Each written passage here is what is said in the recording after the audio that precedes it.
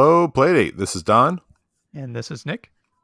And boopity boop boop boop boop boop back on the mic. I'm Ryan, eagerly awaiting my endearing sigh. I was trying to keep it quiet while you were talking, but this week we are covering Playdate news, Indie Games of the Week, and Season 1, Week 10 releases. Thanks for listening. Let's get started. So, Ryan, you did something on the Discord there. Tell us about it. Totally. So this brings us to our boop boop boop boop boop news and notes section. And if you are a part of our Discord server, which we hope you are, I illustrated some stickers, some digital stickers that you can use and access on the Hello Playdate Podcast Discord server as you wish. They are headshots, illustrations of Dawn and Nick and I. Speaking our often spoken phrases. Yeah, I think that's it. Mm-hmm.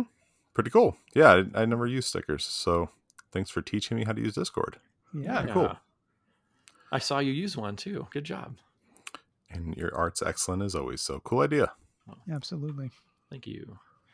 Speaking of stickers, though, an actual physical sticker that some people have been wanting to put on their Playdate is a screen protector. And most screen protectors were not available in the United States, where most Playdates have ended up, but they are all over the world, and there are now screen protectors available in the United States. So one of the most popular brands was Boxwave, and so I saw some random person online say, I wish I had gotten a matte finish Boxwave protector. So I, Don, ordered a matte finish Boxwave screen protector, and I wish I had not ordered a matte finish.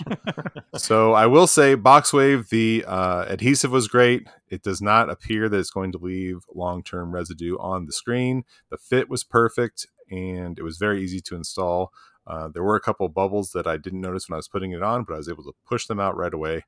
And I gave it a 10 out of 10 for installation and fit. However, the matte finish makes it look like there's this gray film over the top of it, kind of like a blurry, it just dulls the whole thing. So the actual graphics are not as dark and not as crisp as they were previously. So it is only $9.95 for a 2-pack, but I personally would not suggest getting it. I wanted to get a glass protector, but I don't trust unreviewed adhesive on glass, and there were no glass protectors with any reviews. Even those brands, I looked at, there's one called Vaxon that makes a glass protector, but there were no reviews for any Vaxon glass protectors, and I don't want to leave adhesive on the plastic Playdate screen. So I'm just paranoid about getting the plastic screen scratched over time. For $10, I don't mind putting a screen protector on there. But if somebody gets a not matte one, let us know. So I've got a question. I think I must be less particular about my Playdate than you are, Don. So okay. Riddle me this. If you've got that purple flappy do that goes over top of it to protect it when you're not playing, what are you worried about when you're playing? I'm especially worried about a piece of dirt between the plastic flapidoo and my plastic screen scratching in my pocket. I do have a small scratch on my screen, sort of near the top. I kind of think it was there since day one. It's very small, maybe 1/8 of an inch long. It doesn't bother me that much, but I just don't want that to grow over time. Well, I notice it there. I just want it to look as best as it can. And if there's a screen protector on it, then I don't care if that gets scratched up because I just peel it off. I'm just joshing you. Okay, cool. Interesting. Yeah, I don't want to spend $400 on eBay to buy another Playdate right now. Or wait a year. Yeesh. Anyway.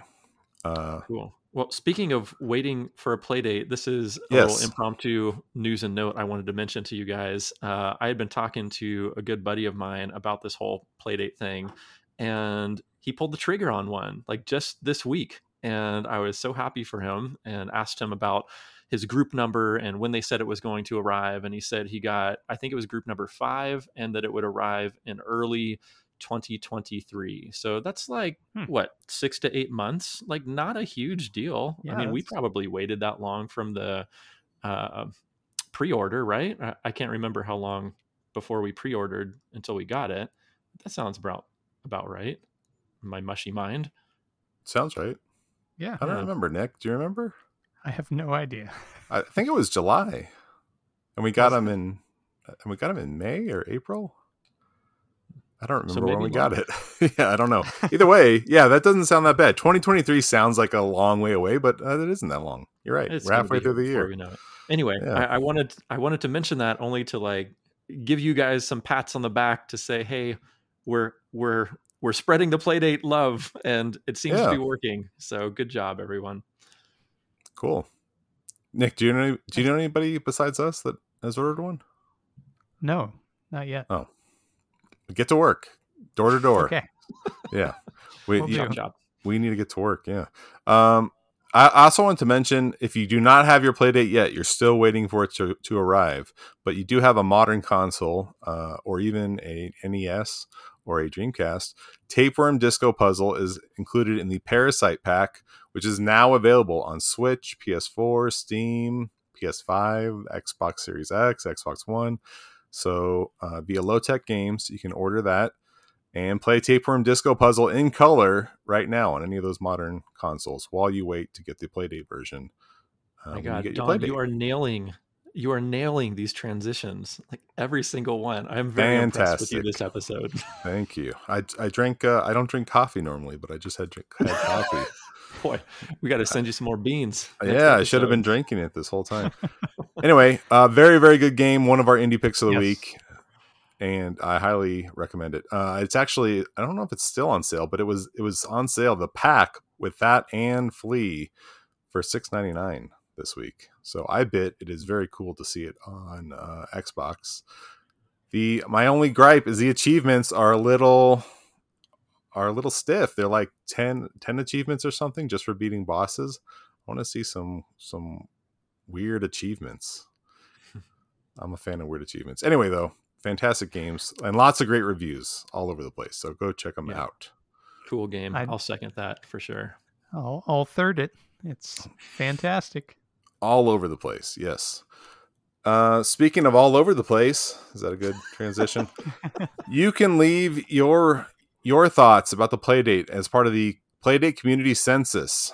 I don't know if GovBubs, who runs the Playdate Squad Discord and is also a Playdate developer, I'm not sure if he's the one who put this together, but it seems like he's the one who put this together. It's basically a Google survey, and there'll be a link in the show notes. You can fill it out, whether you have a Playdate or not, whether you ordered one or not. You can leave your thoughts there, and they will be shared with developers and with Panic themselves. So take a couple minutes. The gentlemen here were intimidated by the size of it. It is not that long. It took me 5 to 10 minutes to fill it out, and it was fun. I don't know. I like filling out surveys. So anyway, it's open just through the month of July.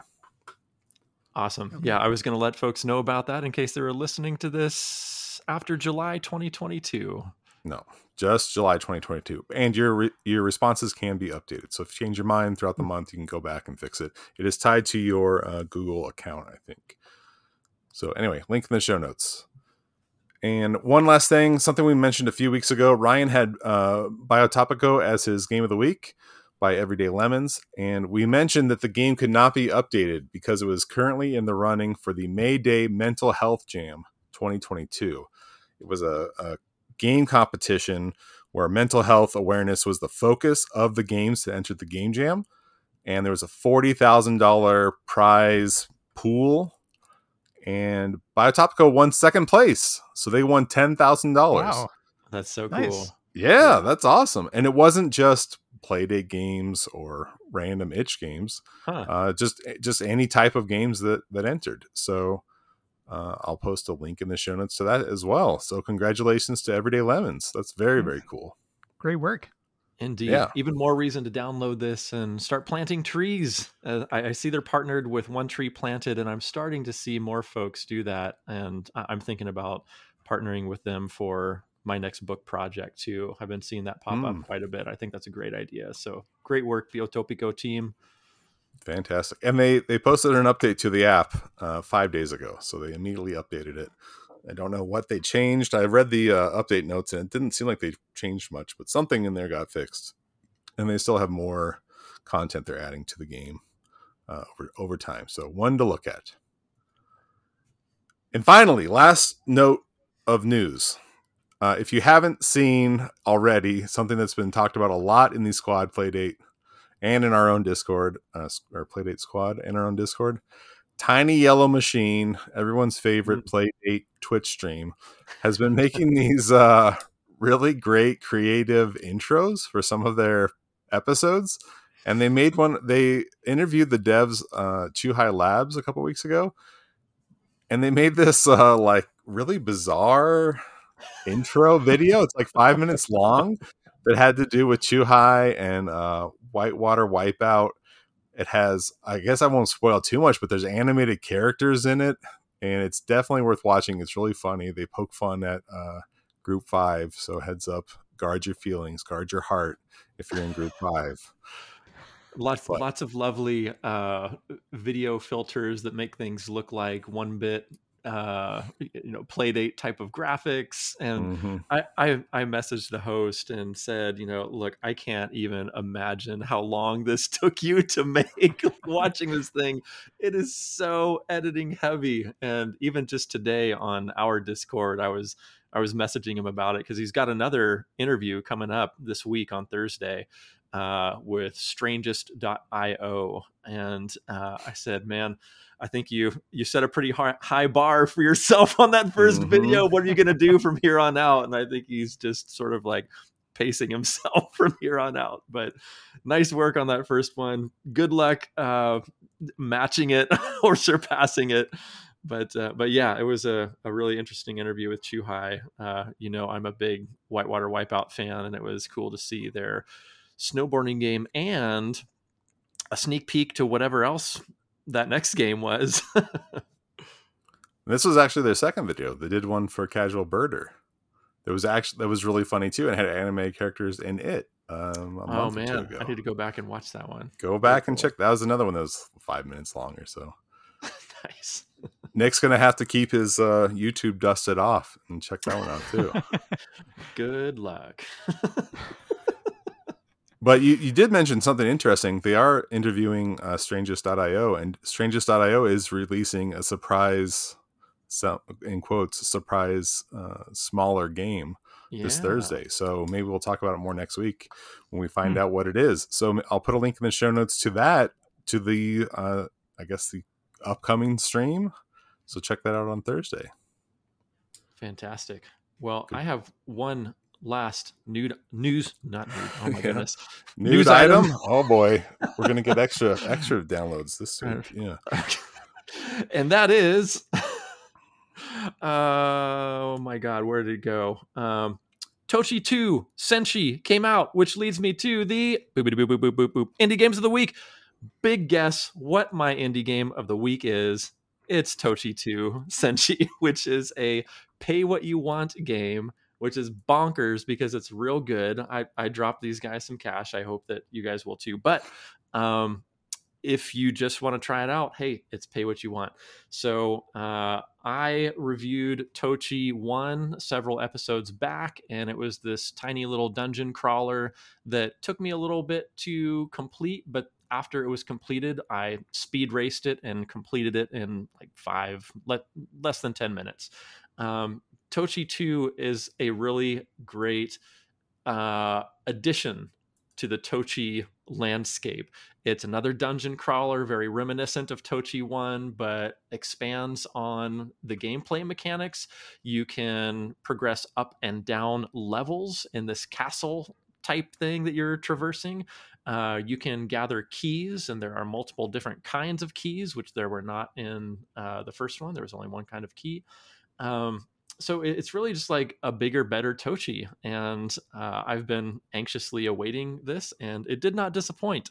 I have completed it, and I don't want to spoil the ending, but I would so like to talk about it, but I won't. No spoilers. Don has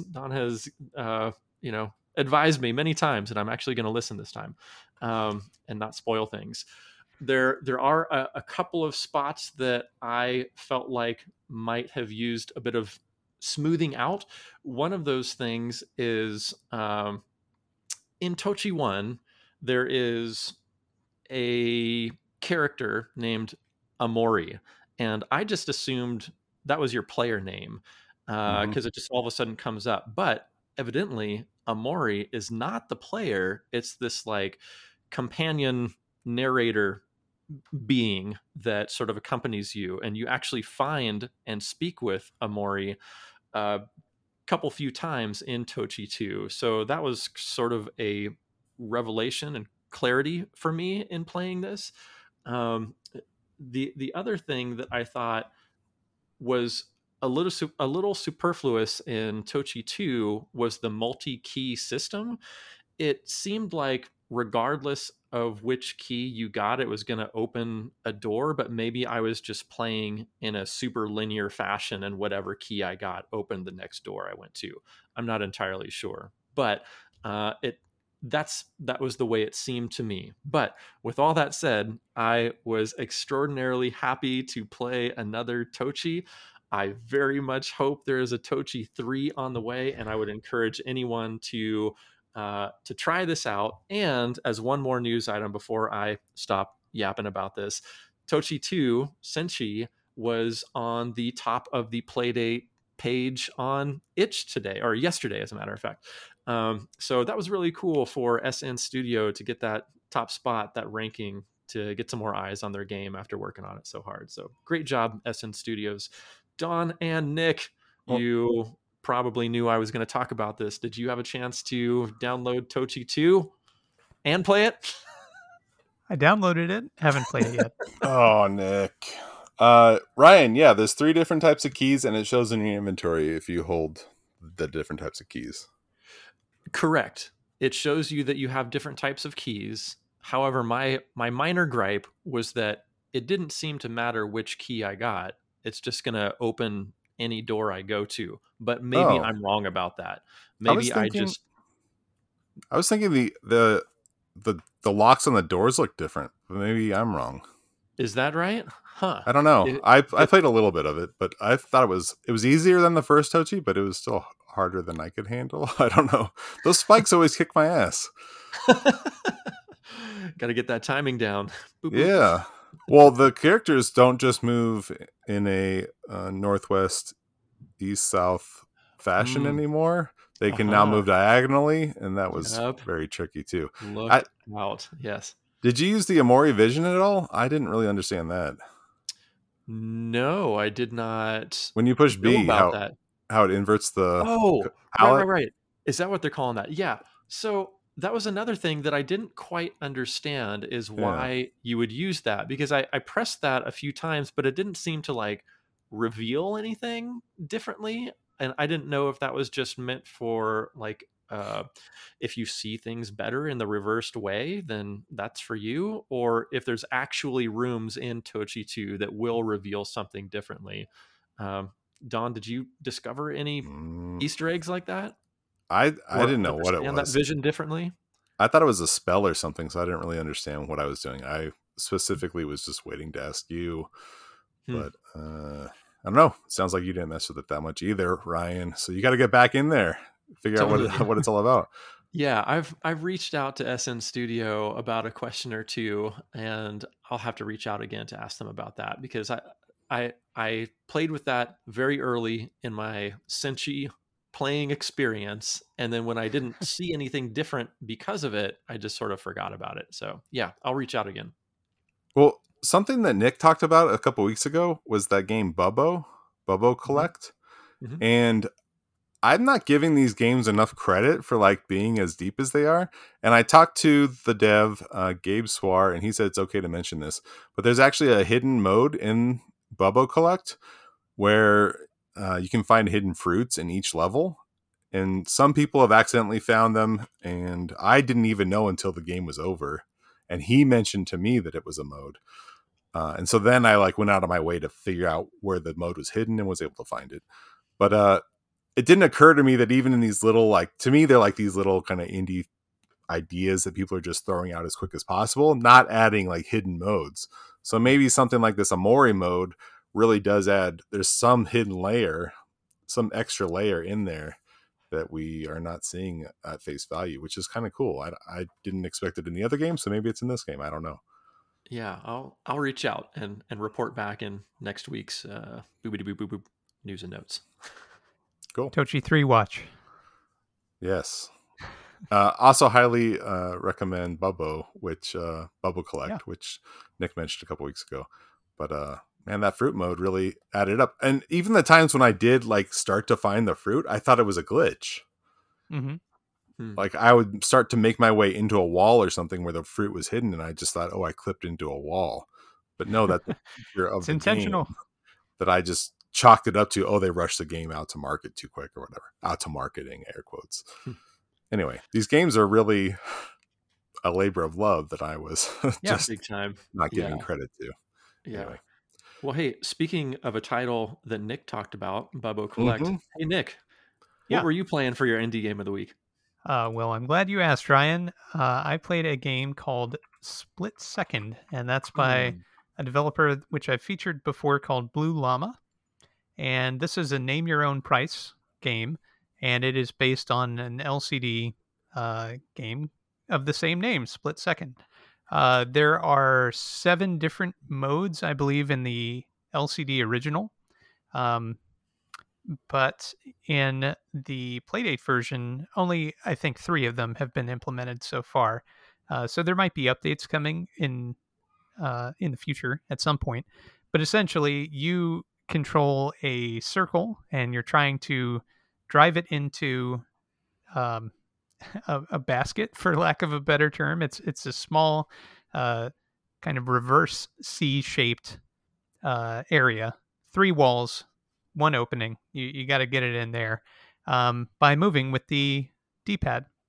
And the arrangement of the obstacles, there are different walls which appear between your character sprite and the basket, have to be navigated around. So the idea is you're trying to do this as quickly as possible and just drive your time down. It's like a speed running game, basically. The different modes that are implemented are kind of a default one. There's one where you can see the walls, but then they blink off after a short period of time. And then the third one is the walls are totally invisible to start. So obviously those change your timing. You can, I want to say it's been, and pardon me, it's been about a week since I played it last, but I want to say that the arrangement of the obstacles is static. So you can memorize the position of the different obstacles and then work to reduce your time in that way. I found this game fun. I know I always say that every week. I'm sure you guys are tired of hearing me say that, but I found this game very fun, and it's a different kind of concept. You know, the kind of speed running, simple, easy to pick up and put down game that I like to feature and that I like to play on the Playdate. So if that interests you, then give it a shot, and the link will be in the show notes. That we need game to see again, your high scores. Yeah. Oh, yeah. We have a high score beatdown channel in our Discord, and I was thinking this would be a really fun one to try to knock times down and compare with others. I think that would give this game longevity in particular. So if that is appealing to you, and Ryan, I'm looking right at you, then give it a shot and let's see where we can go. Game again, Split Second, and developer is Blue Llama. Do you remember what your times were? Oh, they were obviously the best that they possibly could be. You know. Yeah. I didn't billionth of ahead. a second, I think. Yeah. Oh, no, okay, no, of course. I didn't have a serious thing. How about you? I wasn't sure. Looking at the GIF of the game, I did not know what this was, and it just looked really confusing to me. So I specifically bought it just to play it because I saw this was going to be your game of the week, and it was so fun. It is Yeah. super simple, but really fun. My best time was 18 something. I only played a few rounds, but yeah, it was really satisfying. I want my son to try it out because I think he'd get hooked on it. Good Yeah, pick, Nick.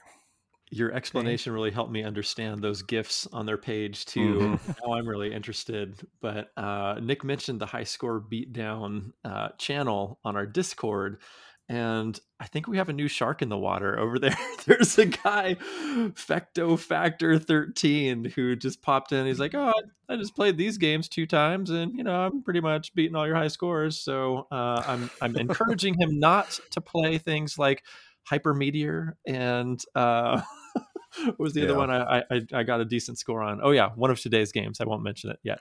But anyway, all that to say, come to the Hello Playdate Discord server and let's have some fun over there. I agree. This game looks like it would be great to challenge one another on. Yeah. We're gonna have to block that guy from the high score channel. My game of the week is a game called Addled. I think it was an homage to what is this? Yeah, he says it's just a little puzzler. It appeared, made a little splash, and disappeared again. I thought it was saying where it was available. Was it a Dreamcast game or something? Nick, do you know? Resembles a Dreamcast game, but no, I don't know. It looks like a version of Puzznic or Plotting / Flip Pull, but it's more difficult. I'm not sure. It does have a similar vibe to other games I've played, but nothing quite works the way I expected. I don't know. So basically, it's a puzzle game where you're matching. So go ahead, Nick. Sorry. So the itch page says that it's like a Java brew game that used to be available on mobile phones prior to iPhone. Okay. So it's a flip phone game. Mm-hmm. Okay, that makes sense. It does have like really goofy looking graphics, I guess. Well, the graphics are good, but the characters have really goofy faces, like really simple, big eyes and mouths on everything for some reason. But the object is simple. You're just moving blocks around, and then when 2 or more blocks come together, they disappear. And usually you're only matching 2 blocks, sometimes 3 blocks. But if you need to match 3 blocks and 2 blocks touch each other, they disappear. And then you got this 1 block on its own, and you fail the puzzles. You got to start over. There are 200 puzzles in here, which is a ton of puzzles. Whoa. Mercy. Yes, and they're split into little groups of 20, I think, 10 groups of 20, which is really fun. There's animated backgrounds. There's really detailed graphics in like each puzzle. When a block ends up on its own, it changes its expression, which is really cute. There's just a lot of like really cool touches. The instructions are really, really good. The blocks will talk to you, not in speech, but a speech bubble will pop up and tell you, here's what's going on in this one. The names of the levels also kind of give you a clue, like, hey, this one's called cross out or something. Okay, somehow I need to cross these blocks. And there's gravity. There's different gravity to take into effect. There's different blocks that have different functions, like there's fans. So if you move a block on top of a fan, it'll hover. There's little warp gates and stuff. So if a block moves into it, it'll pop over and warp to the other side of the page. There's a lot of cool little mechanics. Yeah. This game is $2 and there's just a lot of depth to it. I was hitting a decent amount of bugs, and I almost decided not to review it, and I was going to reach out to the dev, but I noticed he updated it recently. He updated it about a week ago. And so I went ahead and updated the game and haven't hit any bugs since I updated it. And it's actually running faster. Oh, nice. And I noticed that he added some little like loading screen text and stuff like that. So there are so many particle effects in the GIFs on the itch page. Yes. It's really pretty impressive. All the little graphical flourishes. So I'm looking forward to trying this one. Yeah. Ryan, have you tried this one? No, it looks bonkers though. Like I can't even wrap my head around how to make matches yet, but I'm assuming that since Don said the instructions are good, they are. So instructions are excellent. Nice. It's a lot more simple than it appears. I thought it looked a little too much, so I didn't buy this for a couple weeks, and then I finally it's like, I'll try something new. And it's very easy to understand. From your description, it sounds deep enough where it could be like a season game. It sounds really fleshed out. Definitely. Yeah. Very cool. a lot. It just feels like a lot of love was poured into this game too. Yeah. So again, this is addled. It feels like a really like end of the Game Boy generation type puzzle game. Yeah. And like Q Billion, I guess, if you remember stuff like that. I really enjoyed it. So I have not beat all 200 levels though. Maybe the last 100 or 90 or so are terrible. Who knows? Anyway, the first batch are fantastic. So I highly recommend Addled. For $2, you can't go wrong. Very good game. So cool. It'll be in the show notes. Check it out. Yes. Thank you for the review, Don. And with that, why don't we head over to our season games of the week, starting with, shall we start with Snak? If that's how you say it, yeah. I was going back and forth. Is it Snak or Snake? I guess it's Snak, right? There's not an E on the end. Obfuscated, I think. Mm-hmm. Don, you want to talk to us about this one? This has a lengthy explanation, but I guess basically it's Snake plus Jump. So it's a classic iPhone. It's a classic mobile phone game, Snake, but you can jump. You can jump over your own tail, and then these little apples pop out of the wall, and they bite your butt, and they start working their way up your body towards your head, and you can jump onto your own body and eat the apples. And there's several different modes, most of which, I think all of which, just make you go faster and faster. But one of the three of us, is number 1 on one of the modes and number 3 on all of the other modes. Let's see if you can guess which one of us. Also, this is made by Zach Gage, who is a very prolific mobile game designer, and I would say this is probably the most anticipated game of the season for people. Well, besides the Katamari, I can't think of his name right now. Keita Takahashi. Thank you, Nick. Maybe besides his game, but Zach Gage is such a big name. Lots of people were waiting for this one. Also, art by Nevin Morgan. I should mention that. Man, Nevin's been all over these games. You see his name come up a lot. I interviewed his wife, who does the Playdate podcast, the official Playdate podcast. And man, I keep seeing his name all over the place. He must be really integrated deeply into Panic. I didn't know his name before all this Playdate stuff, but now I'm seeing it everywhere. Anyway, this Snake game, Snack game, whatever you want to call it, sunk its fangs into me pretty quickly, pretty deep, and I've really been having a great time playing this. You mentioned it was like an early mobile game. Man, I remember playing Snake back on monochrome PCs like 40 years ago. Okay. So, Snake's been around forever, and I love me some Snake. But this had some really cool twists and turns on it. Don described it pretty well, with the apples sort of munching across the screen in a linear fashion. But if they encounter your body anywhere, not only your tail, but any part of your body, and there's some nuances where you can jump over your body, as Don said, but you can also jump on top of your own body and ride your body, which is how you eat the apples to get rid of them as they are munching closer and closer to your head. So if you have jumped on top of your body and you're doubled up, then apples that are not on top of your body cannot jump on top of your body. They're sort of stalled there, like there's a wall or something. And then when you jump off your body, you could conceivably go through and nab them before they jump on you. I also really like the mechanic of varying speeds that you're given. There's maybe 5 different speeds that you can try the game at. And I think that's so brilliant. I'm so glad that was included, because I started on whatever the default one was, but then discovered that there were a couple slower ones and a couple faster ones. Man, I've really enjoyed this game a whole bunch. Nick, what did you think about Snacky Snack? Snake Snack. I enjoyed this game as well. If you're a fan of Snake, you kind of know what you're getting, but there are some twists which make it unique.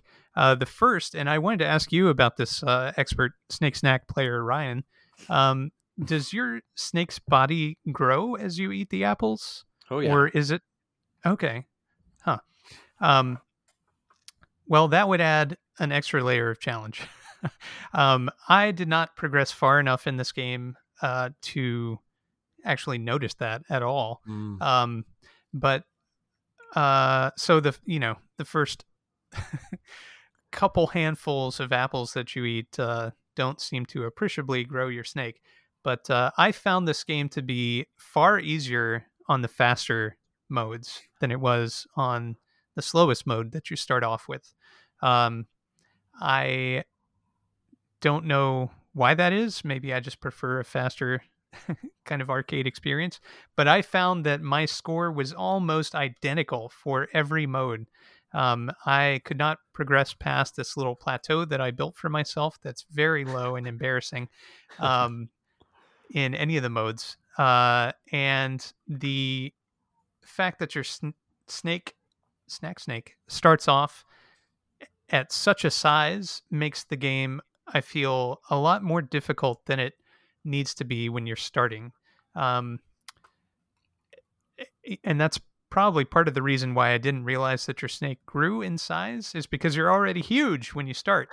Um, Yeah, you're so pretty big. It's not that big. I think it's big enough where it encourages you to try out these new snake mechanics, meaning jumping over your body and yeah, jumping on top of your body. Like so if you're you compare that with the monochrome snake though, where you're Yeah, one compared to pixel Snake. sure. to start. Yeah. It's quite different.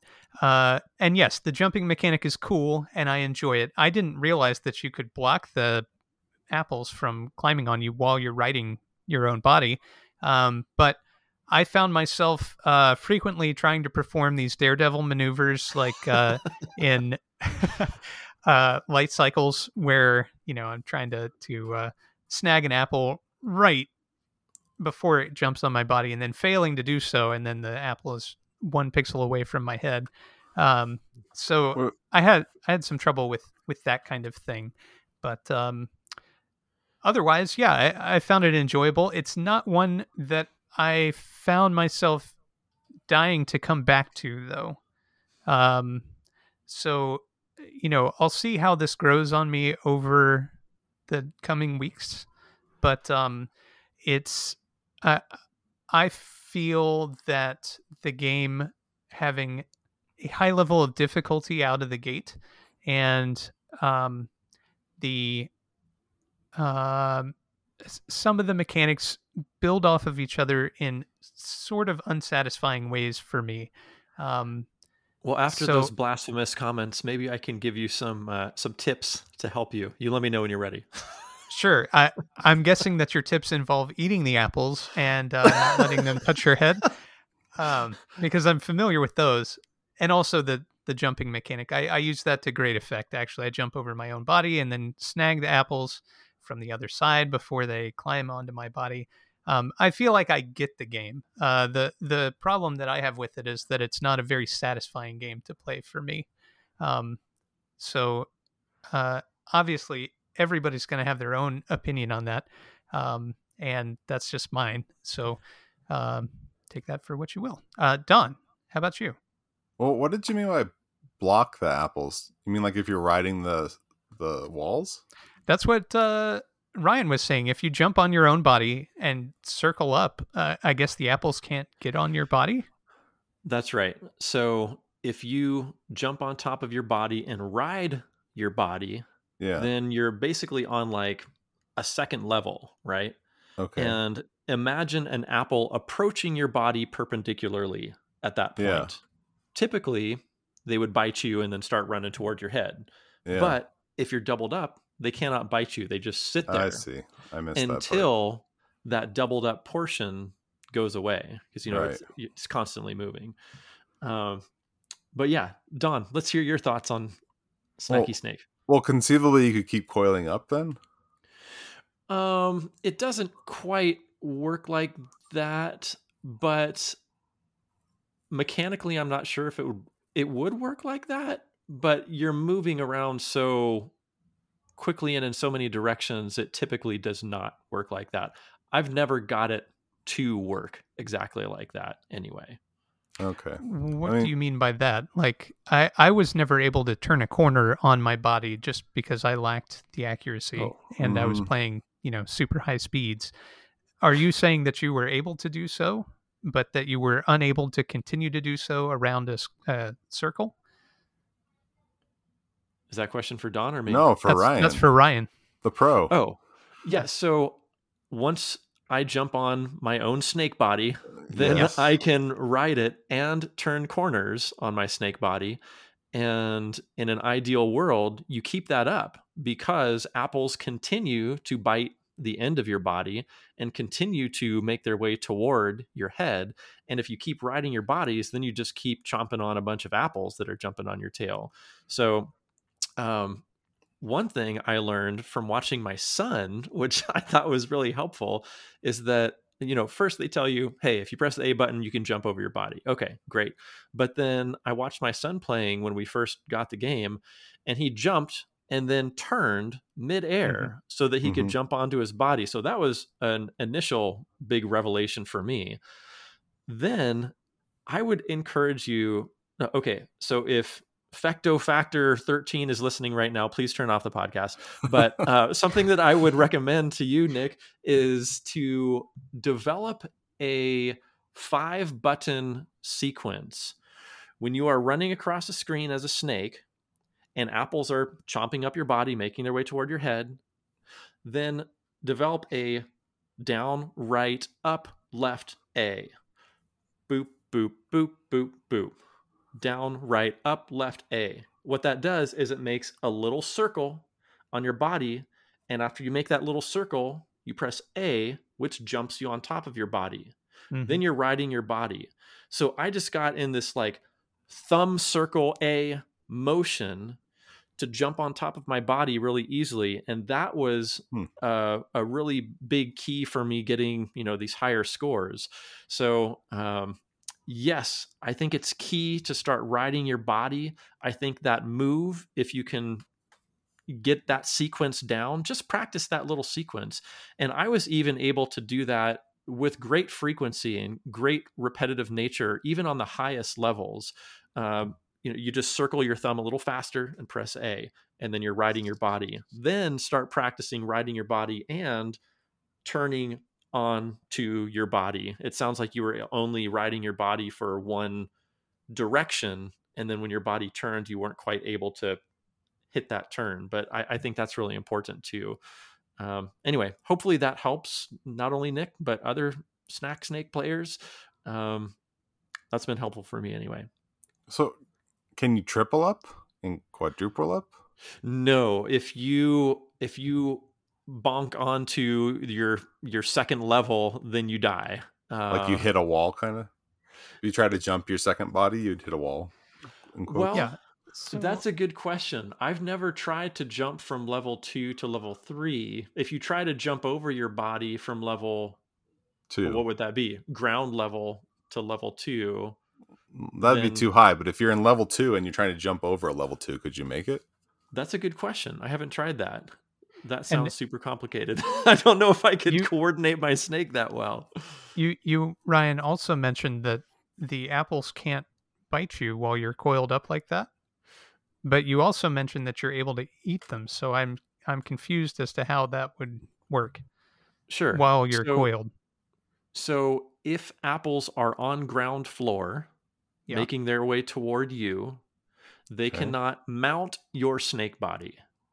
However, if they have already mounted your snake body and are making their way toward your head, then you, snake, as you are riding snake body backwards, then you can eat said apples. Oh, okay. So maybe I'm curious now, Nick, when you're riding your Yeah, snake Nick. body, are you riding it in the same direction your snake body is moving? Because I would It encourage you to varies. ride it. I would Yeah, encourage you to it's ride your snake body backwards so you start picking up all those apples making their way in the opposite yeah. direction. I mean, I do that a lot, but Okay. the Okay. it just depends on what's happening on the screen. I don't like Hmm. leaving the apples heading towards my snake body. So, um I'll hop off of myself. I don't give myself the freedom to do that, but I didn't realize that they stopped and waited for you so politely while you're on your own body. So now that I know that, that does change things a bit, but not Y- necessarily my thoughts about the game. So Yes, only on the doubled up portions. Like, not all of your understood. body is going to be doubled. Okay. Yeah. The other thing I might suggest is to don't pay so much attention to the apples on the ground, but pay more attention to the apples on your body. Done. Okay. Forgotten. Okay. Yeah, I ignored the apples on the ground for one time. Really? At a certain point, I was, yeah. Huh. Yeah. Because they're not the ones coming at my head. Exactly. At a certain point, you can't get to the ones at your head either, right? Like, yeah. If they get it's close game enough, over. Yeah. If they get close enough, that's true. So, like I said, boop, boop, boop, boop, boop. Down, right, up, left, A.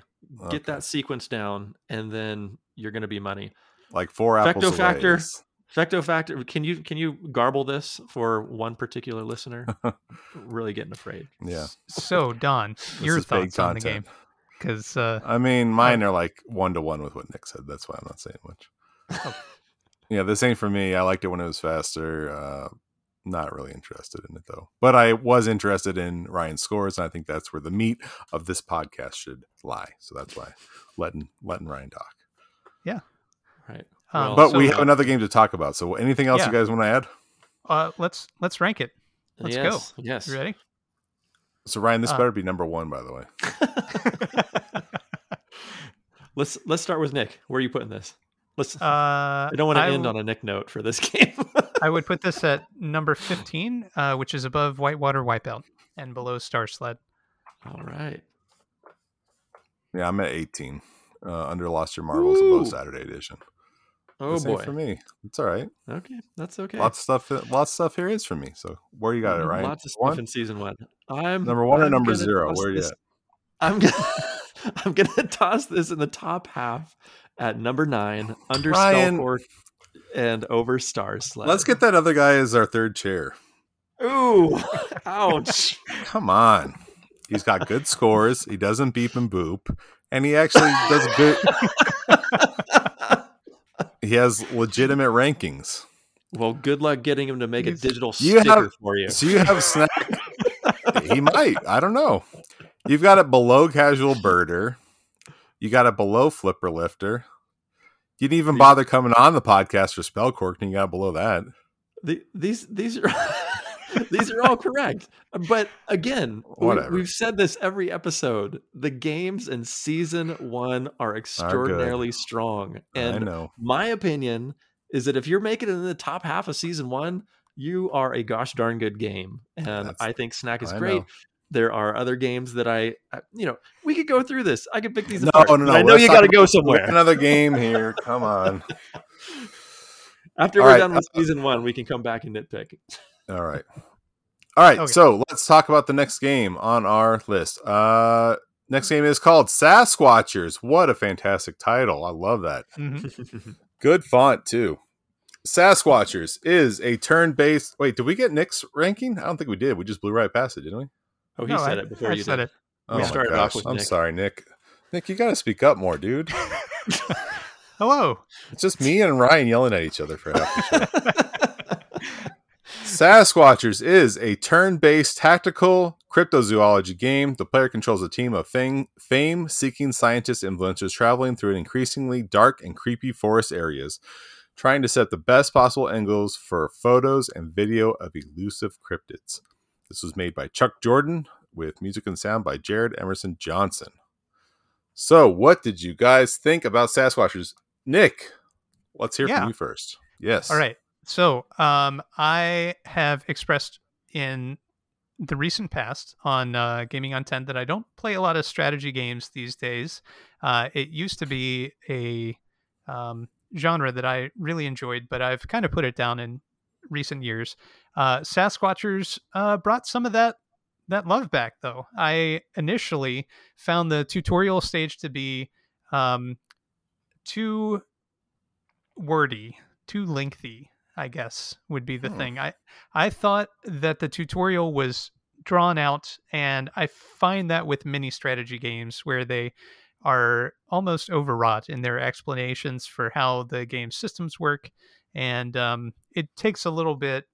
I have to be in the right mood to get into something like that. So I kind of wasn't in the right mood the first time I tried Sasquatchers, and I made it through the tutorial, and I was like, "Whew, that was something."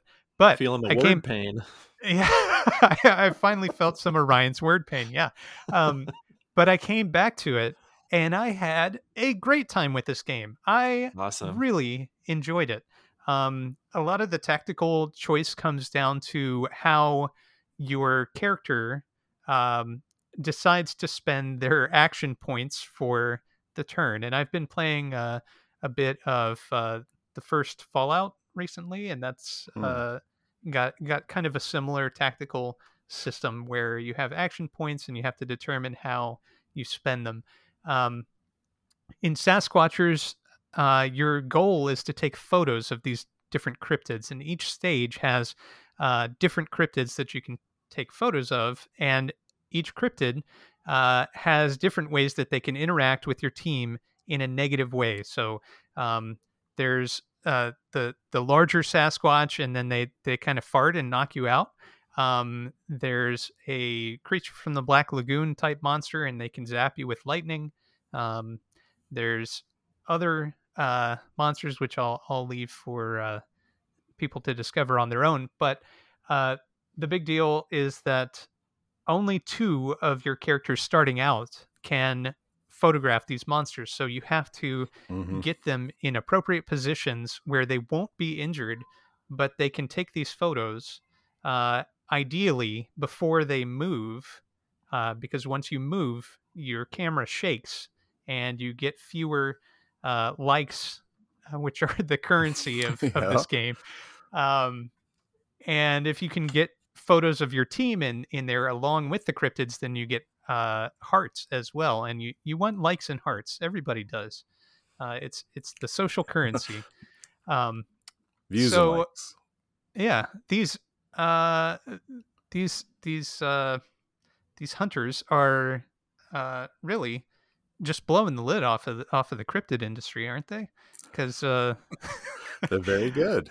yeah, they're able to produce, a dozen photos each stage, and it's pretty interesting. So each cryptid is named as you take their photo, which I thought was very charming, and also a good way to represent them on the map. It check them off. So your default goal in any stage is to just photograph all the cryptids. But each stage has a variety of sub goals, and you can complete those for extra cash, which you earn at the end of the stage once you complete your goal. Um, there are a few other cool mechanics, like there are uh, campsites which are set up all over these forests that you're in, and you can repair them. I don't know why they're all destroyed, but that is the case. One of your team members is super good at repairing them, but getting them in place, they have a lot of defensive capabilities. So getting them in place means that they're not protecting the people who are able to take the photos. So you need to plan your routes and your movement uh, scenarios so that those people are not left defenseless necessarily, or at least for very long. Um, you also show up in every stage with a van, an action van of some kind, and that can also be moved, as with each of the characters. So um, it's pretty neat. At the end of your human turn, then the cryptids have a turn, and then that's where they can mess you up. So, like I said, initially I was kind of turned off by it. Came back to it, loved it, flew through the rest of it, and then was a, a little sorry that there wasn't more content, or there wasn't a definite conclusion to the game. Um, so those are my thoughts. Ryan, what do you think? Yeah, this was such a fun and clever concept. I love how modern they've made this cryptid search. I like that it's not hunting. I like that it's hunting with photos. Um, there's a lot of things to love about this. It's really cute, approachable. Once you make your way through the initial word storm, which really, even by Ryan standards, it's not that bad. But I made my way through that too, and ultimately, I'm sure you're hearing the pause in my voice. I felt like the game mechanics were a little too easy. Like, I completed it and I never stayed in a tent. I never went to the action van. I never replenished life, and I made it through every single level. And so to me, it wasn't as fun as I hoped it would be, because I didn't feel like I needed to be as strategic as maybe could have the game could have forced me to be. But with that said, I love the artwork. I love the like panning around when you're taking a picture and trying to get just the right spot. There's these nice parallax effects. There's these amazing you know, um, I'm still struggling to understand how the game figures out that a cryptid is multiple squares away and appropriately darkens them and positions them and everything. Like, all that blew my mind. But ultimately, I felt it was a little easy, as much as I love everything else about it. Don, what did you think about this one? I think there's so many good games. I play most games on easy so I can get through most games. So I appreciated the easy stuff. I am kind of like Nick. I used to love on the DS. I think it was Nick's gonna tell me. Was it Advance Wars on the DS? Yeah, Advance Wars. Okay. Their final version was on the DS. That must be the one that I really enjoyed. That was like the last tactical game of this type that I really enjoyed. Dual Strike. Dual Strike, yes. A lot of them I just bounce off of, and that was the last one I really enjoyed. So this kind of reminded me of that, but because I haven't enjoyed one in so long, I was like, one of these games, I don't care. And then I get my games a week before you guys, and so initially I wouldn't say it was overly wordy, but I was just like, whatever, I don't care. There's so much text. And so when you guys got it this week, I just started a new game. I went through the text again, and there wasn't that much text, but I was ready for it too. I was like, oh yeah, I already know, this is cute. I'm ready for the story, and I was kind of ready for the tutorial. So when I finished my tutorial mission and I unlocked the second mission, I was like, no, I want to keep, like, there was more cryptids in there. Like, I meant to go take a picture of that guy. Like, he's still over there. Why did you kick me out of the mission? I don't want to complete the mission yet. I want to get more money. So I liked that there was more to do, and I wanted to keep doing stuff. But there's also more missions. Like, I like that there was more missions to do. I love the way the crank is integrated, like Ryan was saying, where you're panning the camera back and forth. Yeah. It was a little annoying when there would technically on the screen you could see more cryptids, but it only give you credit for one, even though you could see like 3 of them technically in the screen. And with as bad as Bigfoot photos are in real life, these would be like fantastic 10 out of 10 photos. Even the little sliver of one, you can still tell it's a Bigfoot or whatever. Yeah. Well, I actually I would differ with you slightly there. I thought they did an amazing job of understanding when things were slightly obscured and giving you credit for it or not. I don't know. Maybe I had different angles that I was working with than you did, but depending on how they're arranged, like if you had cryptids arranged in a box around the photographer, so all of the squares are arranged, anywhere you turned, you would be able to view at least 3 of them, but it would only give you credit for 1 or 2. Yeah. Even if they're not obscured by another human. Yeah. Huh. I get that, like, you can only see half of one because a tree or something is in front of it. But me comparing them to actual Loch Ness photos in our real life, it's like those are garbage compared to, I can see like the clear outline shadow of one here. So why is it saying there's no kiss? Yeah. Why is it saying there's no cryptids in view? I can see the body right there. Yeah. That was a little annoying, but I do like how Ryan was saying it. It is cool when there's like 3 in an L shape around you, and when you go into photo view, here's one, here's the other one, here's the other one. Yeah, like, it's cool that they're all represented, and the van over there, or your other teammate is over here. They're all represented when you go into camera view. Camera view was really fun. And I think that instead of just like pushing a bomb button or shoot missiles or something, this was a lot more fun than just blowing stuff up. Yeah, for sure.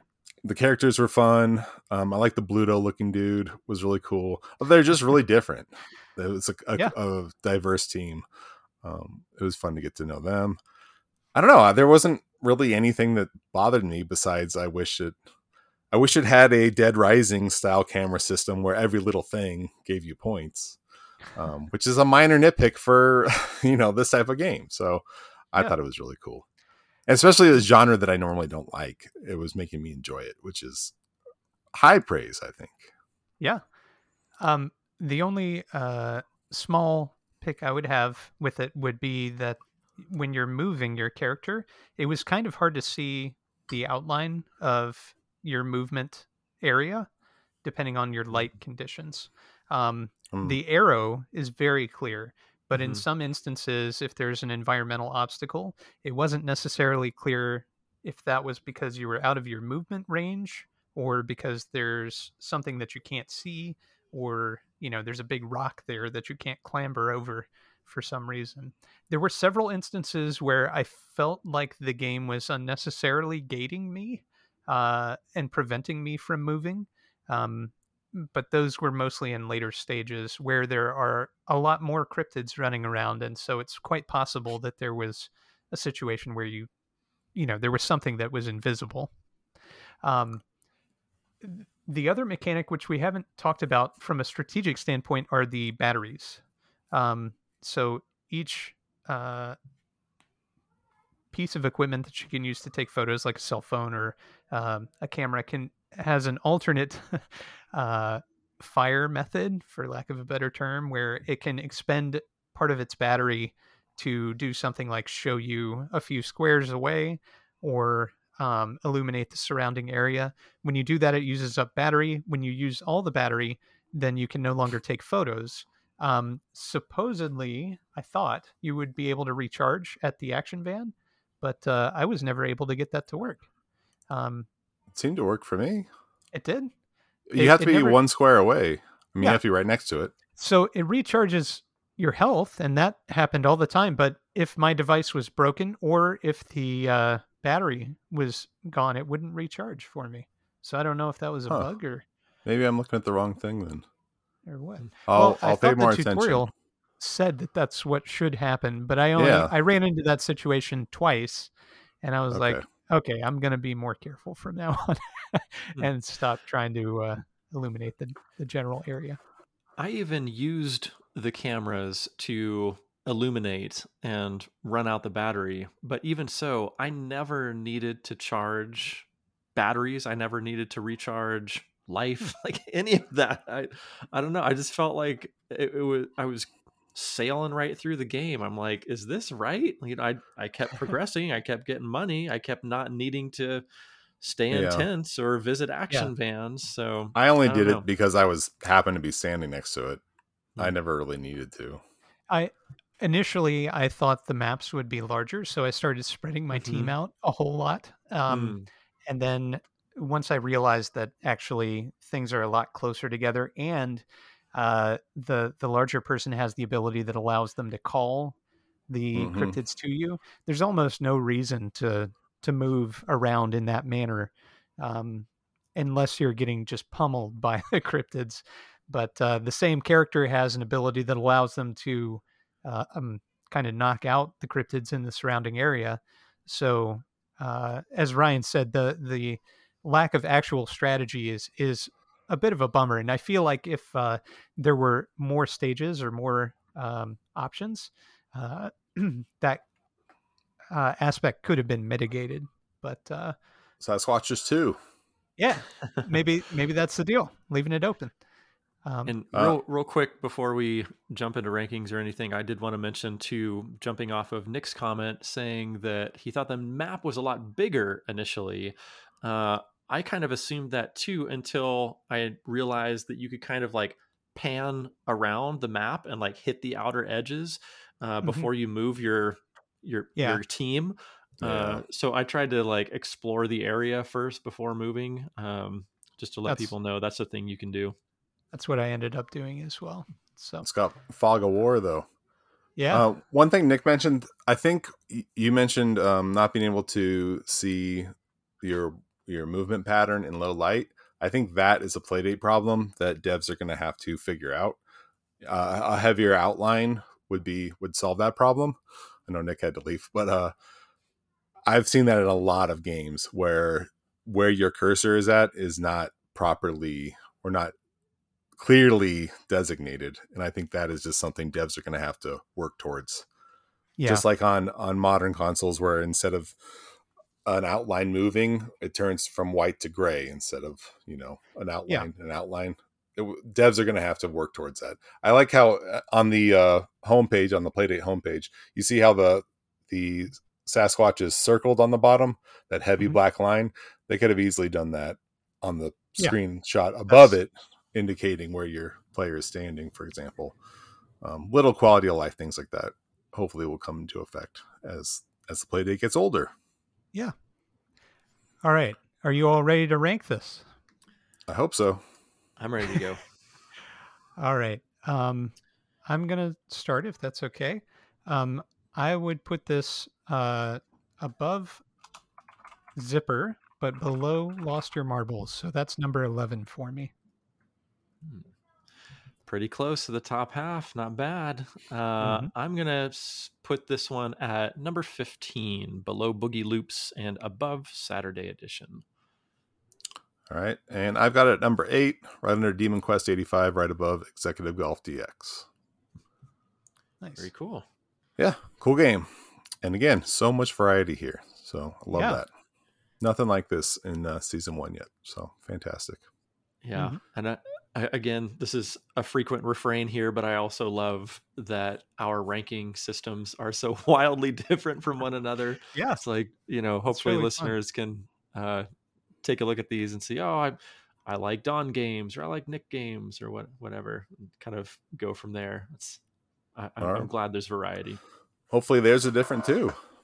If you have Indeed. your own list going, feel free to share it with us.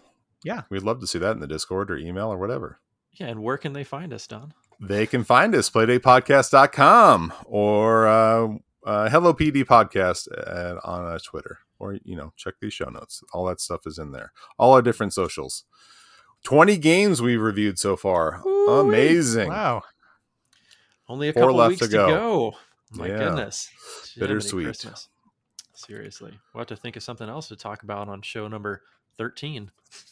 And we did our first sequel this season with Tochi 2. Tochi First 2, sequel. yeah. Playdate's already got sequels. What the hell? Woo. Amazing. Excellent. Thank you, SN All right. Studio. Thanks. Yeah. Well, thanks, guys. We will you. catch you next week.